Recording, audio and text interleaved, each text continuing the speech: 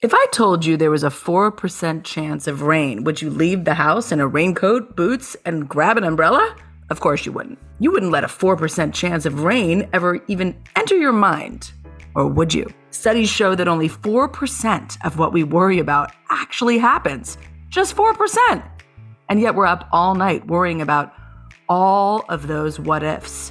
All that for a 4% chance of anything actually happening. There is a whole 96% of life we're missing when we're focused on the 4%. It's not that you're a worrier. It's that the 96% feels more uncomfortable somehow. The 96% where things are going well. Possibilities are endless. There are two worlds. One where you're living comfortably in your fear and limitations and victimhood, and another world where you're living in your divine freedom and possibility. And whatever you focus on, you get more of. I want to know where you're spending most of your days. Are you in the 4% or the 96%? Take my limiting beliefs quiz. Find out what's really blocking you. Grab the link in my bio. Women aren't born warriors. We become them. And the road to becoming a warrior is bumpy as hell. Each week, I'm interviewing women who, through tragedy and triumph, are leaping for greatness. Get ready to unleash your inner warrior. I'm Liz Swadek, and this is Conversations with Warrior Women. Hello, warriors. Well, today is a very personal and special episode. Well, it is to me and my family. Today, we are talking about what it is like to be born extraordinary. Some of you that have been following me since the old blogging days know the story of my son, Landon. Fun fact, I was one of the first mom bloggers writing under the name One Fabulous Mom. That blog became a tremendous support and inspiration as I navigated what it was like to mother a child with a physical difference. Landon was born with right arterial thrombosis, a series of blood clots in his right arm. We had battled through infertility and gone through IVF to even have Landon, so his birth being anything less than perfect wasn't something that even occurred to us. Nevertheless, this miracle boy came to us in a blaze of glory. We spent 52 days in the hospital with a child that almost was brain damaged, almost had his arm amputated, and almost died. When I met my dear friend Meg, who was also born extraordinary, she changed my perspective on having a child with a difference. I realized that we were not celebrating this difference. We were hiding it and trying to fit in.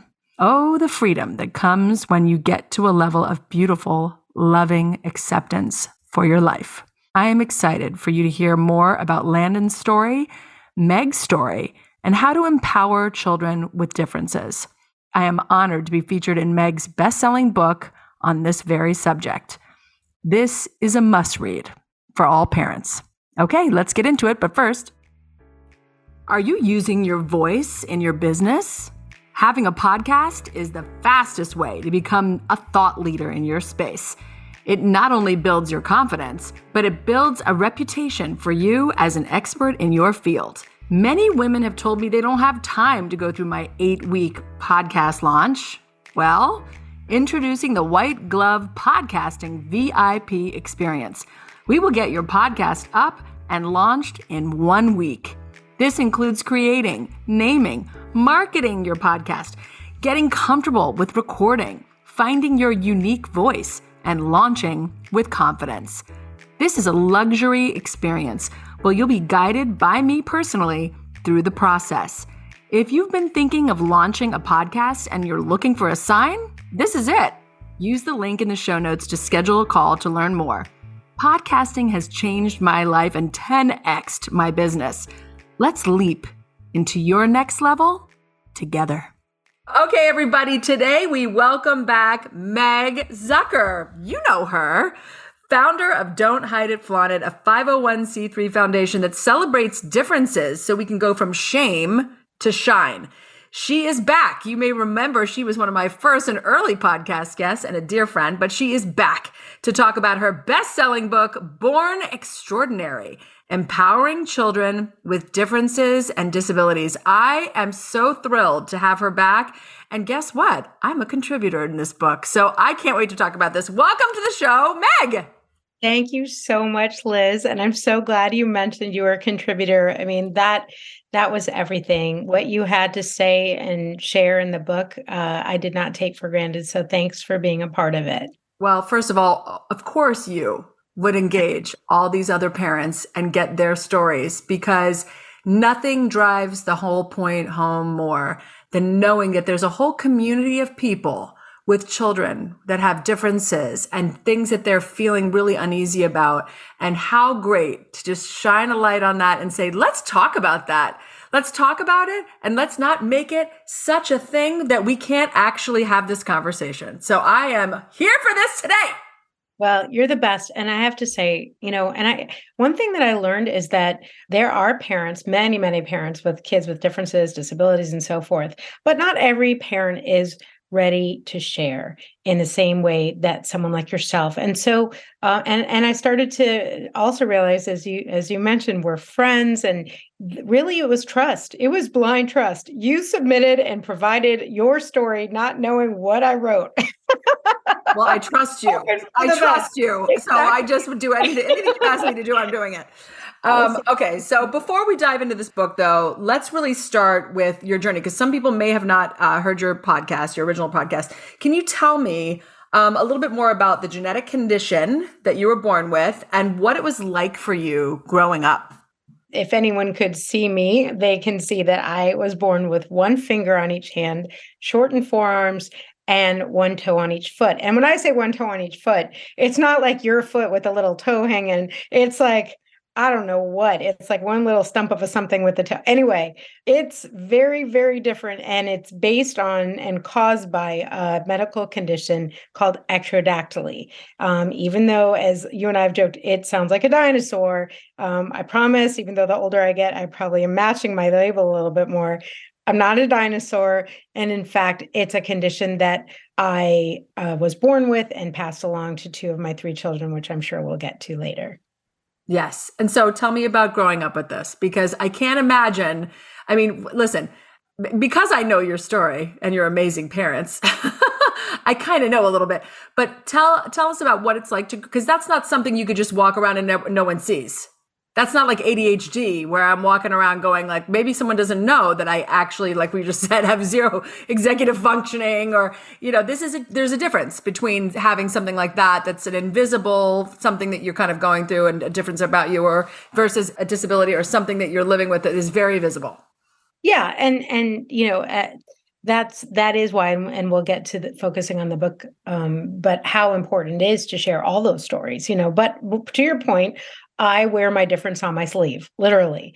And so because of that, I was probably pretty frustrated, because one of the things about my genetics that was definitely with me, and I am super social. I am a joyful, happy person. And so when you have that disposition bubbling up inside and want to get out, and the world is treating you like you're a fish in a bowl and staring and pointing and things like that, it really is just sort of this weird experience. And so as a result, growing up, I guess it was sort of like it was two different people, with the people that I felt comfortable with, whether it was family or friends, completely myself, didn't think twice. Physically, I mean, and you asked me what it was like, my parents completely empowered me to just explore every passion, every whim, and everything. And we'll talk about that. But on the other hand, when people were staring, I absolutely hated it. I didn't want to be defined by my difference. So I started hiding my hands when I was in public, really out of shame and out of just the fact that I didn't want my condition to define me. And I felt like, well, if they just get to know me first, then they can know about it later. And then, once they know about the it, at least they got to know me. And, that evolved certainly by giving birth to my difference. But, at the end of the day, growing up with this condition, I know definitely that everyone keeps thinking, oh my gosh, what would I do? I could never do anything possible having one finger on each hand and so forth. And I'm here to tell you, all of your listeners, if you gave me 8 fingers on my hands now, I would be a hot mess. It would just be impossible. I couldn't do anything. So at the end of the day, I was born this way. Nothing was, taken away from me. So I think it forced me to become a very creative person. I'm also a lawyer, as you know, and have a day job in the professional world. So there's a lot of things that I can do, people can't fathom. And so finally, Liz, I guess a lot of my childhood and growing up was probably a combination of trying to prove to everyone else, including myself, I was capable of doing pretty much anything and everything. Yeah, and boy, did you prove that shit right there. Uh, lawyer, I'm going to start a foundation. Now I'm going to write a best-selling book. Anything else? Oh, no, more. There's more. So you start the book with a chapter directed at parents themselves, embracing the new normal. Whew, when I think about that, even just saying that out loud, that realization when you first kind of have these first forays, sometimes when you're a parent of a children with a difference or a disability, you spend a lot of time with them. But then when you start taking them out in the public world and you just have to start being like, this is what it is. Like it can be terrifying. So I really love that you started with that, embracing the new normal. Tell us about why you thought it was important to address the parents. This is the chapter that I contributed to as well. But why was that important to address the parents? Yeah. And the book's called Born Extraordinary, as you mentioned, but it's not necessarily only kids that were born that way. It could happen along the way. Just wanted to call that out. But, I knew something that was really, really important. And I even observed it within my own family that when I had children, and the difference between my husband, John, and myself in terms of receiving the news. Now, you would think that I'd be the one like, okay, all good, where I can do this so they can do this. Yeah. But, he was someone who, and is someone who just inherently just isn't consumed with people's judgment and isn't focused on what people are thinking and consumed with all of that. And I was really focused on that, as you know. And so I wanted to write that embracing the new normal for various reasons. One was that I think parents really should, once they learn this, whether it's at birth or along the way, they should start to really do a real important health check on that, like mental health check. Who are you in that scheme of like being consumed? And the reason it's so important is if you are focused on all of that, then how are you possibly going to be able to lead your child with dignity? There's an entire chapter on finding their dignity, but how can you expect your child to be a certain something if you haven't personally achieved it? And so that first chapter to me was super important, as you know, Liz, and I want to hear from you because you contributed to that chapter as well as something at the end, but love to hear about that. But I do a lot of forecasting in the book. So that's another reason I wrote the chapter to prepare parents of the kind of comments, often unwelcome comments, or, sort of things that you wouldn't really want to hear, but you're going to hear. And I always think in different ways that no one wants to be blindsided. And so it was almost like arming the parents with that sort of insight before it happens. And then finally, just to be honest about the sort of grieving process, like your baby is not the baby, the quote unquote perfect baby as you had hoped and so forth and dreamed. I sound kind of loosey-goosey on that. Hopes and dreams, what are they? And so I think you'll recall, I really tap into that movie Moonstruck, where Cher turns to Nicolas Cage she says, snap out of it in that movie of Moonstruck, which I hope people have seen so they know what I'm talking about, but that's not going to work. But there's a line that Cher says to Nicolas Cage's character where she says to him, the stars are perfect, snowflakes are perfect, not us, not us. And it was that letting go of the notion of perfection and that realizing and accepting that your baby, as Elizabeth Brunig said in an article in the Times, your baby is not any baby. It's your baby, the sum of all babies. And in that sense, it's perfection. So there's so many nuggets of stuff. But I would love to just turn it to you for a second. Tell us about what you contributed in that chapter and why you decided to choose that story. Yeah. I mean, I think ultimately when you have a child with a difference or a disability, you just don't want people to treat that child other than any way, but with love, right? That's the last thing you want is for your child to be, treated terribly. And, there's a lot of fear when you send them out in the world. And I remember I had a preschool teacher who had him in school and he was there and she was just like, he's going to be okay. Like, and I just remember looking at her, tears just streaming down my face. And I realized, oh, wow, this is really me. Because like you said, he was born this way. Like he accepts this about himself. And I had to come to that level of acceptance that this is not there. There was a dream that had died, right? This perfect child dream, especially because I had gone through in vitro. I was like, anything else, which is such a joke. Life is all the anything else's. But I'm like, what do you mean? That's not going to happen to me because I've already had my hard time. But life can be hard, right? So that was a shock to me that after one really hard thing, I had another hard thing, right? But I think that having a child who's not perfect set me up so well for embracing all of the other life's imperfection. And also how beautiful that is, because Landon would not be Landon without his experience. His character is so strong. His empathy is so beautiful. He is the most, like you, bubbly, a conversationalist, loves to talk to people.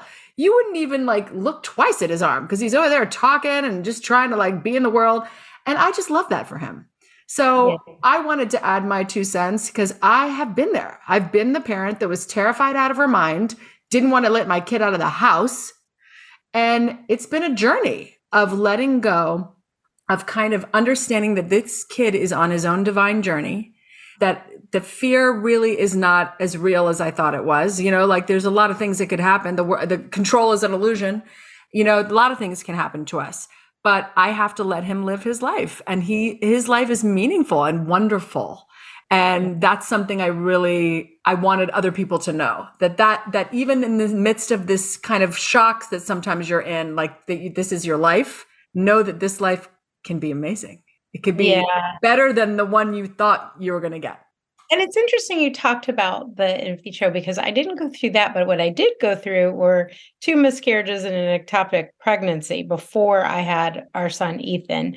And I actually lost a fallopian tube, and I make the joke, 1 finger, 1 tube, it gets the job done, but whatever. 100%. But at the end of the day, I do think it's interesting how the sort of universe works in that regard. That's the last thing I want to write about that, my own story a little bit too, of course, to really fess up. That was my own biggest fear. I didn't want to, the chances of my having a child that was born different or disabled or whatever you want to call it, and we can talk about labels if you want, that was not speculation. That was not potential risk of whatever. It was actual risk. And for me, it's not what I wanted. But after I went through the difficulty of actually having a viable pregnancy and the joy of knowing he was coming, at that point, it was sort of okay, all right, bring it on. Let me deal with this because I've dealt with anything and everything to get you. And now here you are. And now it's time for me to step up to the plate because you deserve my unconditional love of not only you, but of myself. And that is the key. That is the key right there. I love in the beginning of the book, you talk about the labels that people use, difference versus disability. And I think people get real uncomfortable with all these different terms and don't know what to say. And what is that? Is that a difference? Is that a disability? And what should I be calling it? Because there's all these terms, right? And we've kind of, as we evolve as a culture and a society, we start to retire some of these terms that really are, even when I look at ADHD, right? It's not a disorder. Right. Yeah. Being able to hyper focus and literally get anything done to a superhuman level. No, not a disorder, So it's funny, right? We've kind of labeled things in the past differently and now we're starting to evolve. So let's talk about the difference between difference and disability. Can you share why you feel like it needed to be addressed? Yeah, it's interesting. The secret is, and you know this, Liz, as a book contributor, originally the book was going to be called Born Different. I think empowering your children to, or helping your children to claim their power, something like that. And then my publisher and my editor at Penguin Random House actually said, you know, it's interesting because you're using the word different, but at the end of the day, why wouldn't you put the word disabled in there? And I thought, well, that's a good point. It really should be. So it evolved to this sort of born extraordinary, which I love even more than for sure. But then there was this sort of understanding, and I said to them, you can't just say born extraordinary, empowering kids with disabilities, because not every parent of a child or child themselves identify with the word disability. And this is intended to be an inclusive book.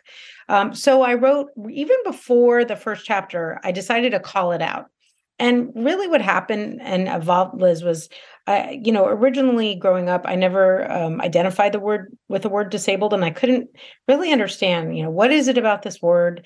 And then, and I've even written about this, that I was watching a traffic reporter, like, going to work, and he warned, your morning is going to be ruined. There's a disabled vehicle on the road.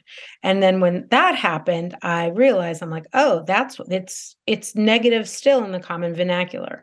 However, there's so many people out there that literally fly the flag of disability pride, and they're trying to move that needle, and more power to them as well. And so at the end of the day, and finally, I realized you could have three different families. All three have this, not the same child, but a child with the same condition.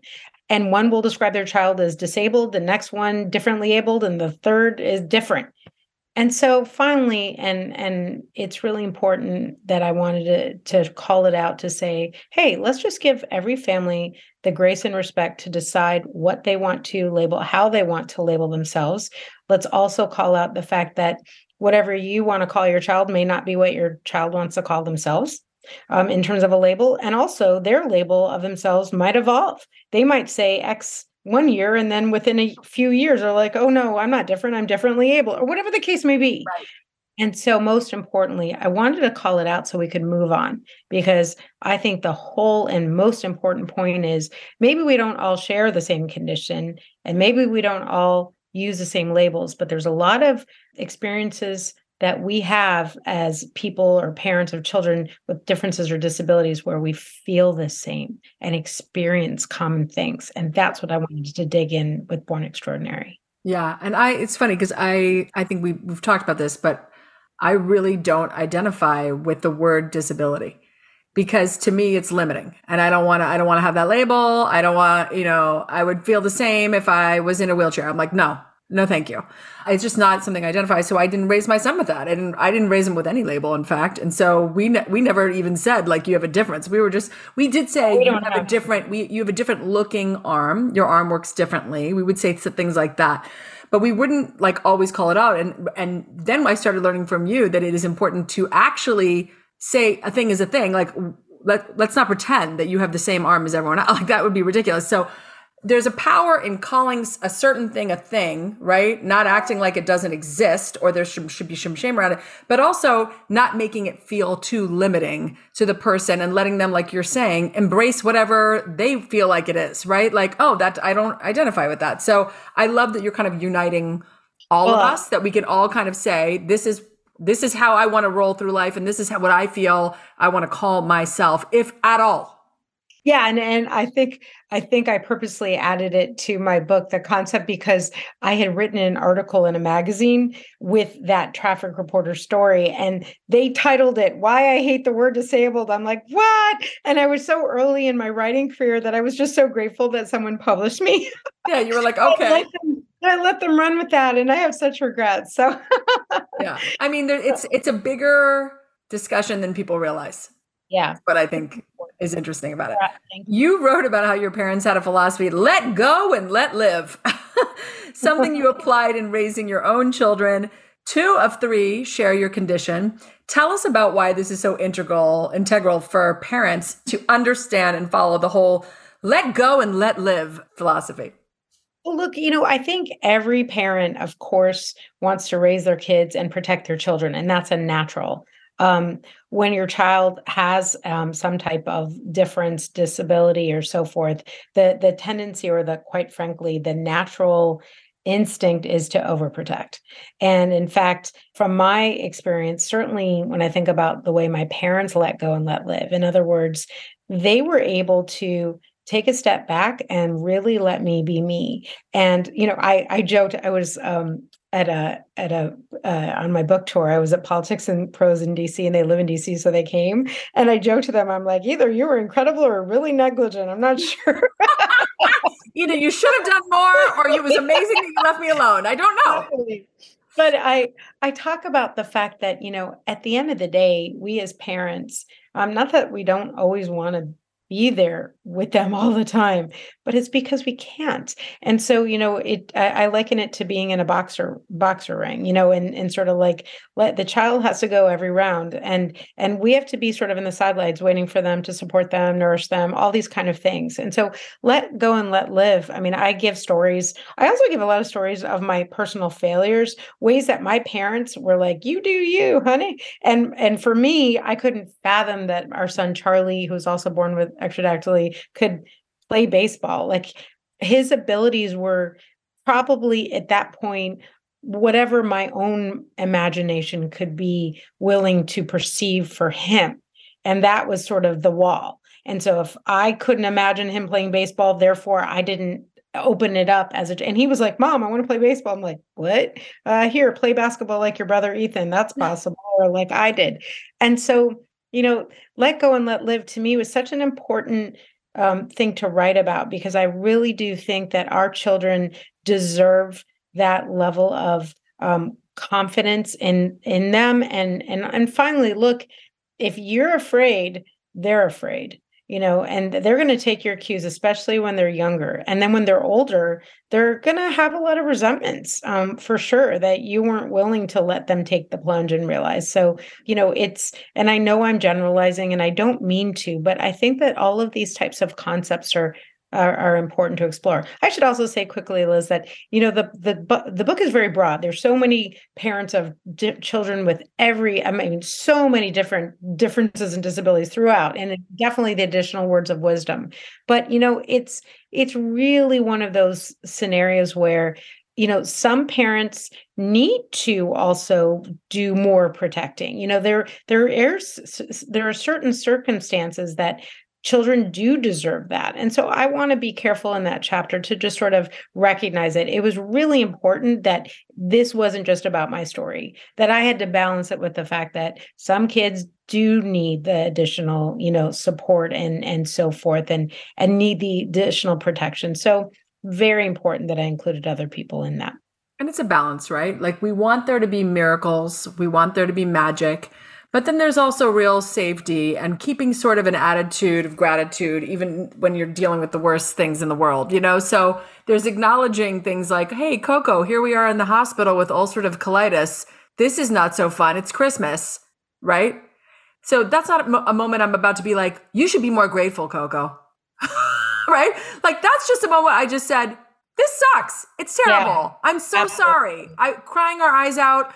I did end up making a joke that I couldn't bring the horse to the hospital that she was going to get for Christmas. I said, the horse can't come here because it'll be in the hall. It'll be really big in the hallway. And she laughed, which made me feel so much better, because I thought, okay, maybe she'll be okay. But like, there's sometimes you just have to be like, this is just rough and terrible. But you know what? It's a balance, right? It's the miracles, it's the magic, but then it's also just, again, calling a thing. Like, this is tough right now. This is hard, right? And go ahead.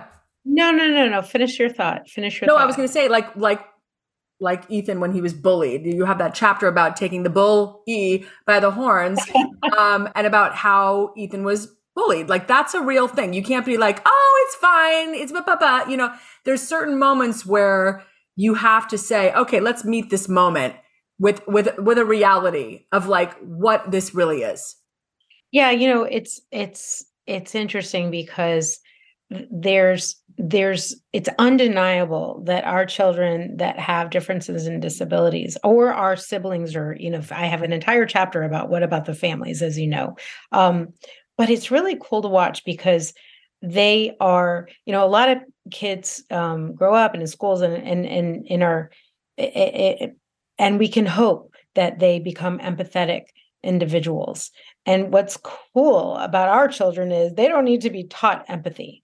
They don't need to be taught acceptance, and that goes for their siblings too. And so, when you think in terms of all the benefits, and that's another reason I really wanted to write about that book, all the benefits that go along the way, for sure. One more thought about that bullying chapter, which I did want to. I mean, if the worst thing happens and your child is bullied, I did want to talk about the way we dealt with it and approached it and so forth.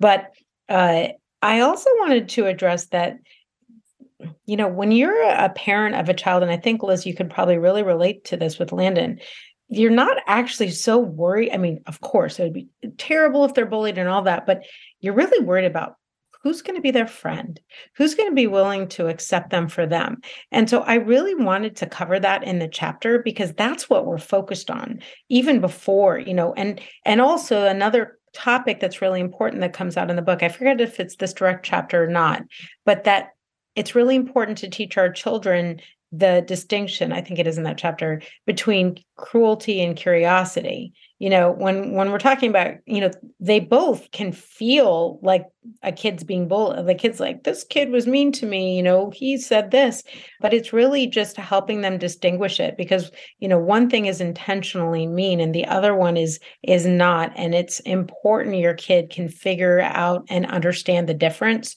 so that when it happens and they come to you, you can have a really, really clear picture of what's going on and then address it with them accordingly.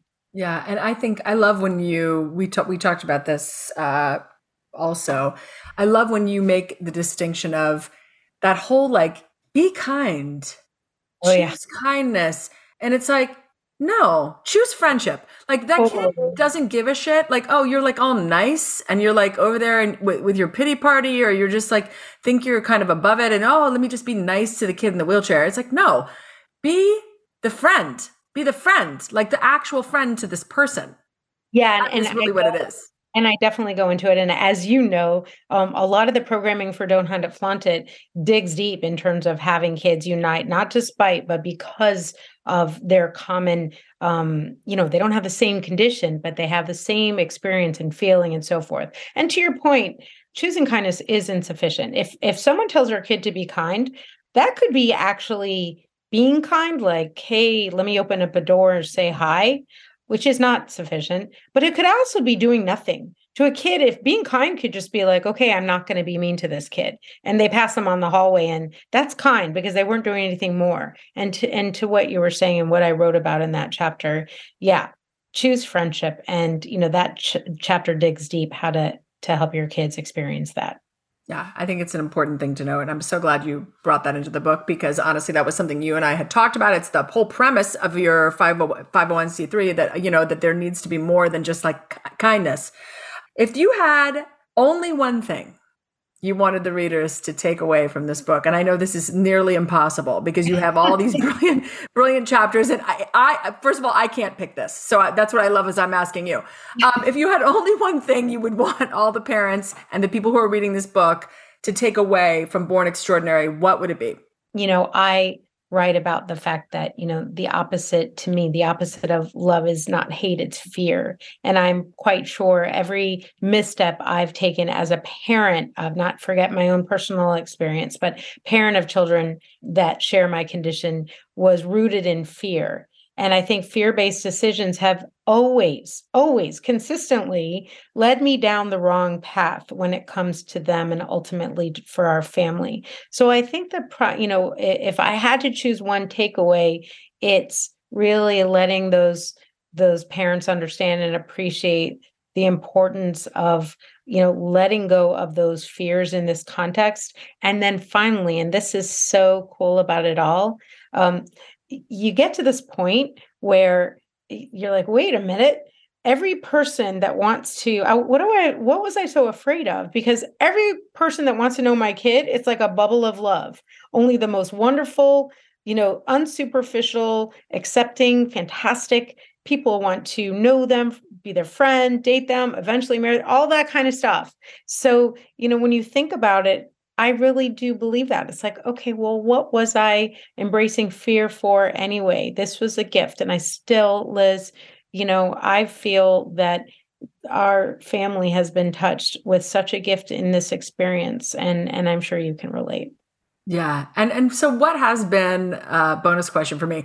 What has been like how have you been received with this book? Have you had people coming up to you just saying, "Oh my God, thank you. Like I feel seen. I feel like finally somebody's kind of talking to me." Like what have people said to you? Yeah, definitely that. I was speaking at the Real Abilities Film Festival doing a book talk in New York City a couple of weeks ago, and a mother of a 7-year-old girl who's blind came up to me and approached me. And I was really, and followed it up with an email even, but I was really taken with something she said. And we didn't cover this chapter, but there's this Helping Hands chapter, and I go into this sort of, you're being raised to feel dignified, and your parents have let go and let live, and all of a sudden everyone's acting, in the form of, or coming in the form of Mighty Mouse trying to help you. And her teacher in the school, I mean, she's like, reading that chapter really not only helped her to empower her child, but empowered her to understand deeply that she was resentful, that she was angry, and the school decided, well, she's a mean girl. And the answer is she's not a mean girl. She's just frustrated. And so, like in terms of the reactions that I've gotten with that, I'm so deeply touched and moved, not only that the things that I've written have resonated or have helped families and kids in the way I hoped, but I am delighted when I'm having conversations like this and with people like you I know, but certainly many people I don't. And they all of a sudden want to share their stories. And all those invisible differences are coming out too. And I think that's incredible. It's incredible. All right, we're on to the speed round, Meg. Uh-oh. And I've Okay. changed it since the last time we did it, and you have Okay. So I no don't know. idea what's coming because I didn't I even. have no idea what's Woo! coming. So it is going to be a true speed round. Okay, just fill in the blank. There's no wrong Okay. answer. I Okay. am I am learning that. I am learning that I can speak more succinctly than I used to. That's because you're on a book tour and I you was are on a having to book go tour on and I had to 900 keep it. podcasts. So yes, Actually, you're I going was to on have a to. radio tour and my publicist was like, you can't speak for like 30 minutes on the same thing. So all that kind of stuff. That is amazing. I love that. When I feel lost, I. When I feel lost, I listen to music. I listen to things that give me that sort of inner peace and joy. And it doesn't have to be like a very slow song either. It could be just an amazing fun song. But yeah, that's it. It's music for me. I love that. I am a woman who. I am a woman who's always thinking ahead. So even though we're talking about my book, I'm already thinking about the next stuff. So that's always who I am and what I am. Pushing forward. I love it. Moving Yeah. forward. That's because you're a visionary. So you're always looking forward. I am proud of the fact that I am proud of the fact that I had my book published, and I say that because it didn't happen in a year. Like I signed with my literary agent almost 10 years ago to write some kind of book, and then and somehow along the way I started a nonprofit too. And so, I guess I'm proud of the fact that my book was published, but in an unforeseen way, I was able to do it and meet so many incredible people along the way as part of Don't Hide It, Flaunt It that I never, ever would have otherwise met, including yourself. yay, I love it.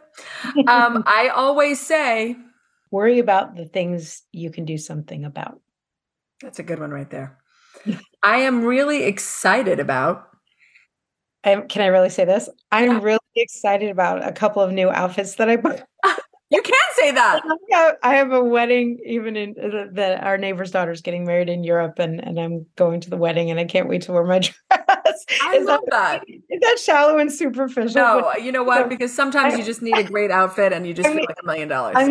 I'm Liz, I'm all about fashion. So what the heck? Like that's what I'm excited about. Clothes make me excited. And I know that sounds superficial, but I will say that in a more sort of deeper way to answer that question, when I grew up with everybody staring at me. Always. I still do. They all stare at me. But now I'm like, well, I might as well look cute with my outfit, because if they're going to stare, let them compliment me on my fashion. 100%. If they're going to take a good long look, then you better give them something good to look at. Let's do this. Exactly. I would be the exact same way. I'd be like, I'm going to wear hot pink and I'm going to be out there crazy. I'm already doing that. But if I would. I would just be like, if you're going to look, I'm going to give you something good. Let's go. I love that. Oh my God. Thank you so much for coming on again, Meg. I really appreciate you. And this book is so, so good. I've had so many friends, of course I forced them to read it because I'm like, I did a chapter. You have to read this. But they actually did read the book and said that it really touched them. And it's such a great thing to have a book like this, to know you're not alone. Well, I appreciate that. And just for your listeners, just going to megzucker.com, you can get all the information about it. One of the final things I'll say is, and what I love is, the Library Journal gave it a starred review and said it's an essential read for all parents. And that meant the world, because absolutely the primary audience are parents of children with differences, disabilities, and so forth. But at the end of the day, it does provide insights to all parents in terms of how their own children are approaching kids that are different, and what they might want to think about as part of that experience. So absolutely. Well, I will be giving this out as a gift to everyone I know. I already bought about 200 of the white woman books that I'm already committed to that. So this is my other book. I'll be buying a bunch of copies, and I put them in my little free library out in the street. And then I just keep replenishing, because people just take these books and I just keep replenishing. So I've got my own little stream of revenue for you over here of me buying your books. So I appreciate you and I love you. And thank you for coming on the show. Thanks for having me. Bye. All right, everybody. Thank you for joining me today. And remember to subscribe on iTunes, Google Play, or Spotify. And if you enjoyed the show, please leave us a 5-star written review. You know how to do it. This is the Conversations with Warrior Women podcast with me, Liz Swadek. And remember, every woman has a story. You just need to ask her.